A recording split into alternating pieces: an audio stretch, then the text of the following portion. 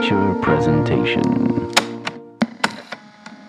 Started watching Bottoms, now we're here. What's up, everybody? Welcome to another Untitled movie review. I am one of your hosts, Matt Rohrbeck, alongside, he's allergic to tomatoes, but he is tomato meter approved, Eric Marchin. Matt, are you saying that we bottomsed out already? Like we're done? We're at the... Man, I just did my TIFF redemption. Speaking of Emma Seligman. Yeah. We loved her last film at TIFF a couple years ago, which Eric's going to grab right now if anyone's watching the video version. Shiva Baby. Quite the surprise at TIFF during the pandemic. I think it was like the first film we saw during the fest, and it was when I was living in beautiful Blu-ray Eric just pulled out. Great movie. Yep. Everyone should go check that out. But today we are reviewing her new film, Bottoms, which is now playing in cinemas everywhere. Eric, how are you? Matt, I'm stressed. You know, as we're recording this, school is about to begin for a lot of people, so that is also a good time to talk about Emma Seligman's slugfest of a sophomore effort, which is co-written by her muse, her lead, Rachel Sennott, who was also the lead in Shiva Baby. But in terms of the TIFF redemption window, everything that's kind of being prepared beforehand, we will be reviewing a lot of TIFF movies. We've already seen about 8 or 9 of them. So, we're thinking well ahead that way and also trying to have everything kind of prepared. But like last year, there were some snafus here and there, and you have to kind of pivot when it comes to those windows. And I think, you're always reminded a little bit that nothing goes to plan. Yeah, which is fine. I mean, if people are longtime listeners or viewers, who are you, first of all? Last year we had to stop an episode in the middle of it so we could do our redemption, and then everything went to hell, but it ended up working out. Eric has his redemption coming up soon. I have mine, or I just did mine. But we'll get to all that. We're going to be reviewing a ton of TIFF films, so keep an eye out on this channel. You'll see we're going to try to keep everything short in capsule review form. I say we'll try, but like that means 15, 20 minutes or lower, hopefully, on these TIFF reviews, especially because we'll have a lot of them coming out over the next month, probably, or at least couple weeks. But forget all that. We're reviewing a movie that you can see right now. You don't have to go to a film festival. You can just go to your local cinema. If you want TIFF content, go watch our preview show after this. Go watch all those reviews or listen to them. We also have a episode of the Untitled Movie Podcast where we talk about our experience at Fan Expo as well, so you can check that out. But like we said, this is Bottoms time. Eric, I'll kick it over to you. What did you think of Bottoms? You know what? I liked it. And I think there's a lot there to admire, especially how Emma Seligman and Rachel Sennott embrace the absurdist tone of the spoof parody movie set within the high school sort of scene, and how it's kind of playing up the ideas of the high school melodrama or parody that we've seen before, whether it be Not Another Teen Movie or even the Scary Movies, something like that, where there's this kind of artificial surreal quality that's not really, the real world per se, but there are elements where it is very self-aware in what it's referencing.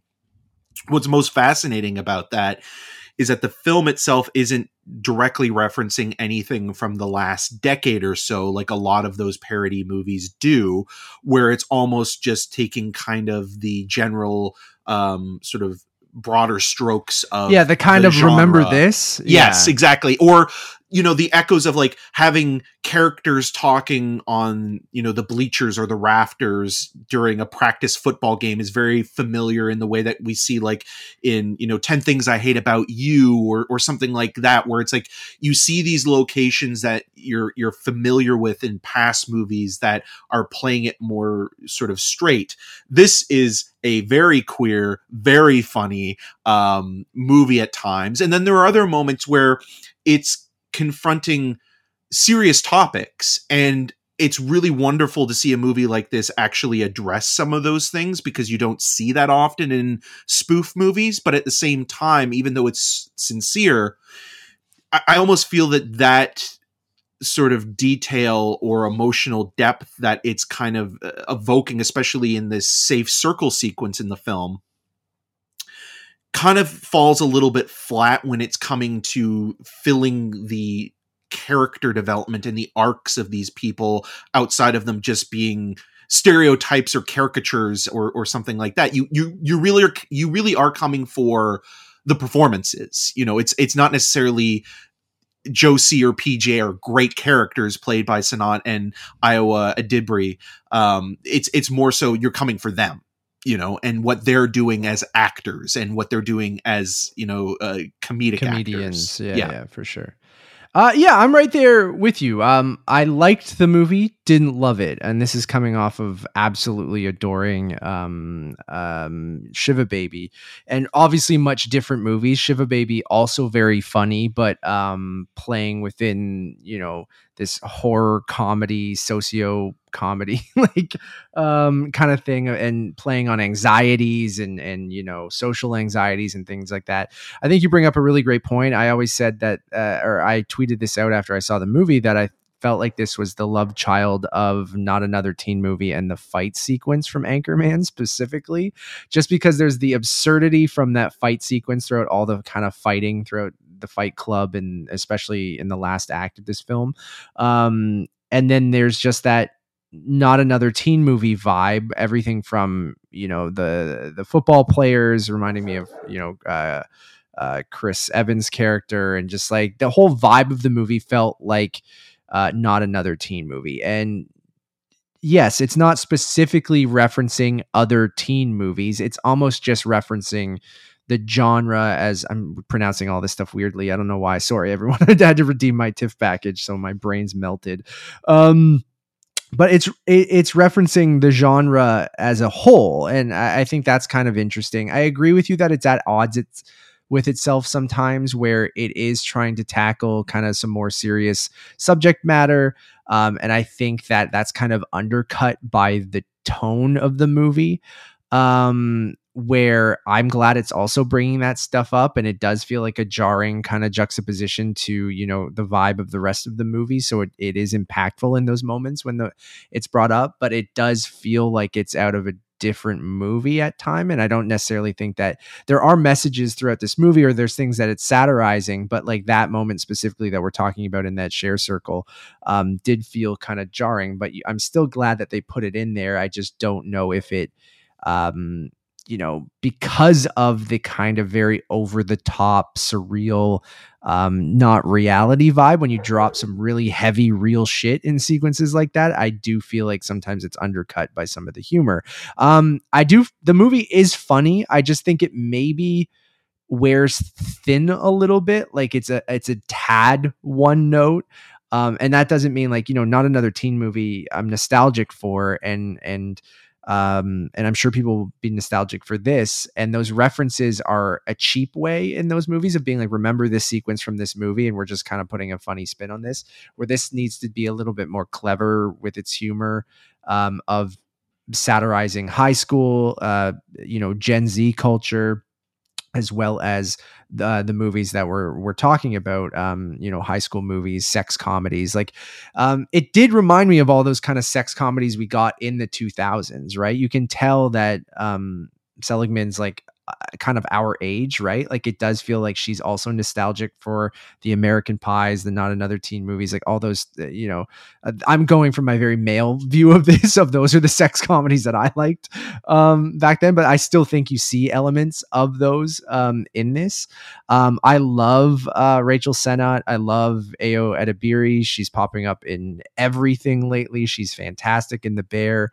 If you haven't watched that, I love seeing her have a little bit more of a lead role. She always kind of shows up in kind of ensembles or supporting stuff. And while I am starting to realize like, okay, she does feel like almost the same character in everything that I've seen her in, I still find her just so charming and enjoyable to kind of watch. So yeah, I was kind of all over the place with this movie. Like I started off going, oh, this is really funny. And then as it kind of went on, I'm like, all right, I think I kind of get it. And I'm not laughing as much as it goes on. And, you know, Eric, you and I have always talked about that comedies are the hardest things to review, I think, because everyone has a different sense of humor. So I think this is another one of those movies that I think if you've seen the trailer and you really liked the trailer, you'll vibe with the humor throughout the movie. If you watched it and goes, this movie has a weird tone and I don't know if I vibe with it, I feel like that you're not going to change your mind. Like you'll laugh at a few things here and there. But it really does have this kind of, you said spoof movie, and it does kind of have that sort of vibe, even though it's not spoofing anything specific, like specific movies or anything. So I don't know. I enjoyed it. Didn't love it. I think even at, 88 minutes, like about halfway through, I started to go, okay, I wish there was a little bit more to this, but it is funny at times. Yeah, it commits to the bit, and I think the aspect of, the elevator pitch being this is a female fight club, and that these two high school seniors basically come together and by almost just accident create this club because they want to hook up with these cheerleaders that they have crushes on. And specifically within the high school parody movie, but high school films in general in from the 70s into the early 2000s, the LGBTQ plus character or characters in these stories are usually sidekicks or caricatures or tropes. They're always there to serve the heterosexual hero character and really have no life of their own. And I know that Emma Seligman's been talking about, creating very complex and messy characters that are queer, that aren't simply just one thing or are simply innocent, as she said, or, self-serving to another person. These two leads, these characters are much more, they're like any adolescent. They're dorks. They're doing something because they're at that age where puberty hits and adolescence and that horniness comes into play. And like it's being honest about that stuff. And it's just seeing it through a queer lens that I think also really helps break that mold a little bit when it comes to the genre as a whole. And when you look at a lot of these supporting players, they're often one note, and it is making a commentary on that. And I even think like there's some really good stuff when it comes to loneliness and divorce. Marshawn Lynch plays Mr. G, who's one of the worst teachers and laziest allies you'll ever get. But it's interesting because his character is in the midst of a divorce. And then you also have Ruby Cruz's character, Hazel, who's kind of almost like the Donnie to PJ and Josie's Walter and the Dude in a way, where she's kind of like the smart one who always kind of comes in with like the organization of things or knows what's really kind of going on, but is never kind of given the credit that she deserves. And she's kind of dealing with a single parent right now and that loneliness and isolation of being a teen, and feeling that. So I think there's something interesting going on there when it comes to just, someone getting a divorce, or also, the opposite side of it of just being, a single kid and on their own with a single parent and kind of trying to figure that out and the complexities of it. And there's a lot of good stuff there. I just think that, like what you're saying, this almost feels like a short film that's been kind of stretched out a little bit to feature length. And even though it embraces the absurdity and the weirdness of the world in which it takes place, and it's not necessarily so over the top that you can't latch on to things. Like it even references David Fincher when it says, we're starting a fight club, and it doesn't say Fight Club the movie per se, but it says, oh, I love David Fincher films. One of the characters says that. So it is meta in its commentary and how it's playing things up. But then also what I do find funny about that like late 90s, early 2000s period, this is a movie that takes place in a modern era, but there are moments where you'll see a character on a flip phone and reading a phone book, or someone listening to a Walkman, a CD Walkman. I think it's supposed to be sort of out of time a little bit, right? Yeah, like, and it throws you off. Nature, yeah. But I think the parts that don't work as well are some of the needle drops, especially when there are moments that are supposed to be kind of those big, bombastic kind of scenes where they really get you into the style of something maybe a little bit more grand, or the grandeur of it. Like, you hear Bonnie Tyler's Total Eclipse of the Heart, which I'm grateful that it was Total Eclipse of the Heart and not Holding Out for a Hero, as we've heard one too many times in 2023. We get Avril Lavigne too? Yeah, complicated. Yeah. And so, yeah. like, again, talking about, Emma Seligman growing up in that period, that's that period perfectly encapsulated, and that style kind of encapsulated. And I do like the friendship between the two leads, because neither one of them is sidekicks to each other, or neither one becomes the rom-com love interest. Like the one I was supposed to be with was right there in front of me. Was actually you. Yeah. Yeah. And it doesn't follow those cliches. So, is it a letdown compared to Shiva Baby, which kind of felt a little bit more controlled and focused, and the anxiety of being someone that is caught at a family function that's very familial, but also still judgmental? It's not as much of a breakthrough or a revelation, but it's still worth your time. And Emma Seligman, I think, is such a unique and singular filmmaker that anything she does is worth watching. And she's even talked about recently doing a horror movie next. And if she does, we're all screwed, because it'll probably be one of the most disturbing things we'll ever watch. So yeah, it's a mild recommendation, but it's still one where it's like, you know what? I appreciate that she's creating something truly unique and playing within a genre and world that we're familiar with, but seeing it from a different angle. And I think that that's the important part. Yeah, I completely agree with you. I would also give it kind of a soft recommend. Like, if you like I said, if you vibed with the trailer, go check it out. I'm sure you'll enjoy it. I could probably say wait till streaming, but it is another one of those movies that comedies like horror are better with a big crowd. So, if this does have a big crowd and you can go see it right away, that might actually help your experience. So maybe don't wait until streaming, because I do find sometimes when I'll try to watch comedies alone, they just don't hit as well, especially something that's a little messy or a bit all over the place like this. But there are some laughs. Love the two leads. The needle drops, I agree with you, Eric, that like because it was that kind of out of time, like I almost wanted this to be set in the 2000s or something like that. But I kind of like that it does have that kind of weird, like, when is this supposed to be, throughout it. So yeah, I don't know. I'm going to give the movie 3 out of 5. I think it's, clearly like a decent watch. I'm not over the moon about it. I loved Shiva Baby. I don't know if I'll really revisit this, if I'll really think about it all that much. But it could possibly be one of those kind of cult movies for, people a little bit younger than us, for, like you said, the representation of queer characters and in the lead and really focusing around them. There's like a lot of important, good stuff in this where it's still paying homage to those, probably slightly misogynistic and racist and stereotypical. And like, so it is kind of taking, the good parts of those movies from the 70s, 80s, 90s, 2000s and making something fresh and new for today's day and age. So I really appreciate it for that reason. And there probably will be a group of people that, much like some of those movies that I look back fondly to, even though they might be with rose-colored glasses on certain things, that I haven't rewatched some of them in a long time.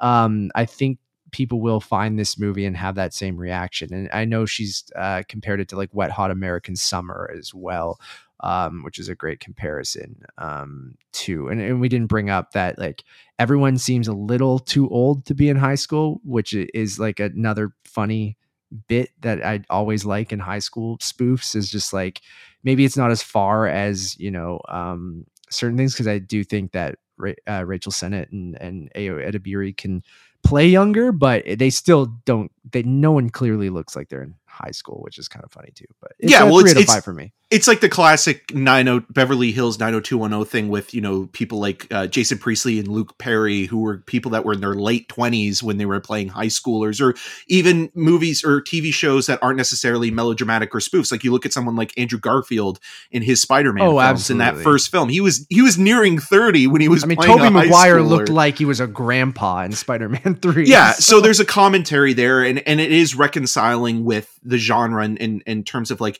you can still love those movies, but at the same time, there's a lot of problems there, and it is actually examining it in a very interesting way and from a very specific point of view, and we're seeing the genre as a new. And I think another thing really maybe to mention here before we wrap up, it is extremely violent. I was kind of surprised with how not only the sound design, but the graphic detail of, the fist fighting and just the total,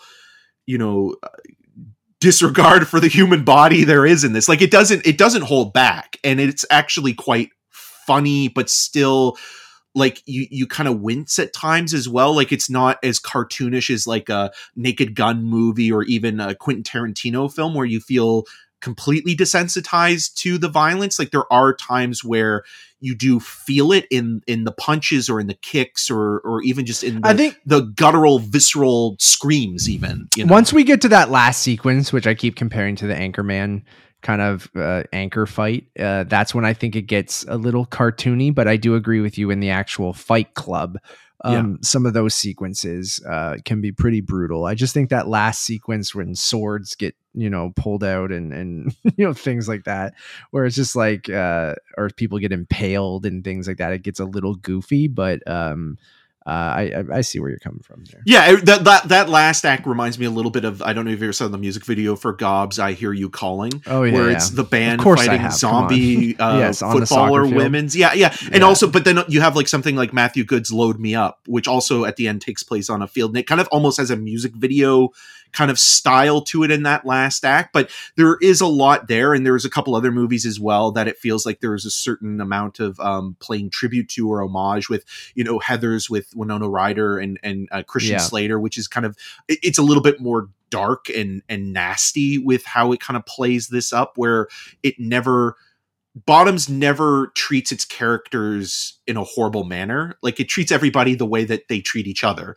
and there are moments where there are things where people are called out for being assholes, but it's not as disturbing at times as something like Heathers. And then there's another movie called But I'm a Cheerleader as well, with Clea Duvall and Natasha Lyonne, that also kind of feels like it takes place in a surreal world that's still somewhat recognizable, but isn't completely the world that we live in. And so that kind of stuff really works well in terms of like, if you're interested in these movies, check out this film as well. So I'm going to give Bottoms 3.5 out of 5. I think it's a solid film. I just think that there's something there that's kind of missing to really, punch it up a little bit more.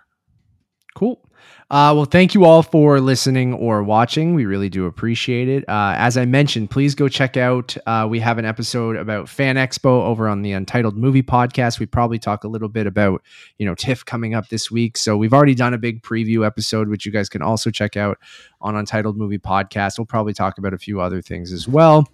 You can check out all of our reviews for TIFF over on Untitled Movie Reviews. We'll have, oh my gosh, probably 20 to 30 reviews over the next couple weeks over on Untitled Movie Reviews. We'll try to keep them short so people can just kind of come in and out, especially because not everyone's going to have a chance to see these movies until much later. We also have reviews out right now for Gran Turismo and Ahsoka. Gran Turismo. So go check those out. And yeah, the next couple weeks are going to be busy. So will we survive? It's who knows? Yeah, probably not, but we'll see. I'm excited. TIFF's coming up. Stay tuned for all of that. For everything, head over to our letterbox, which is Untitled_movies, as well as follow me on all of those social medias at Matt Rohrbeck.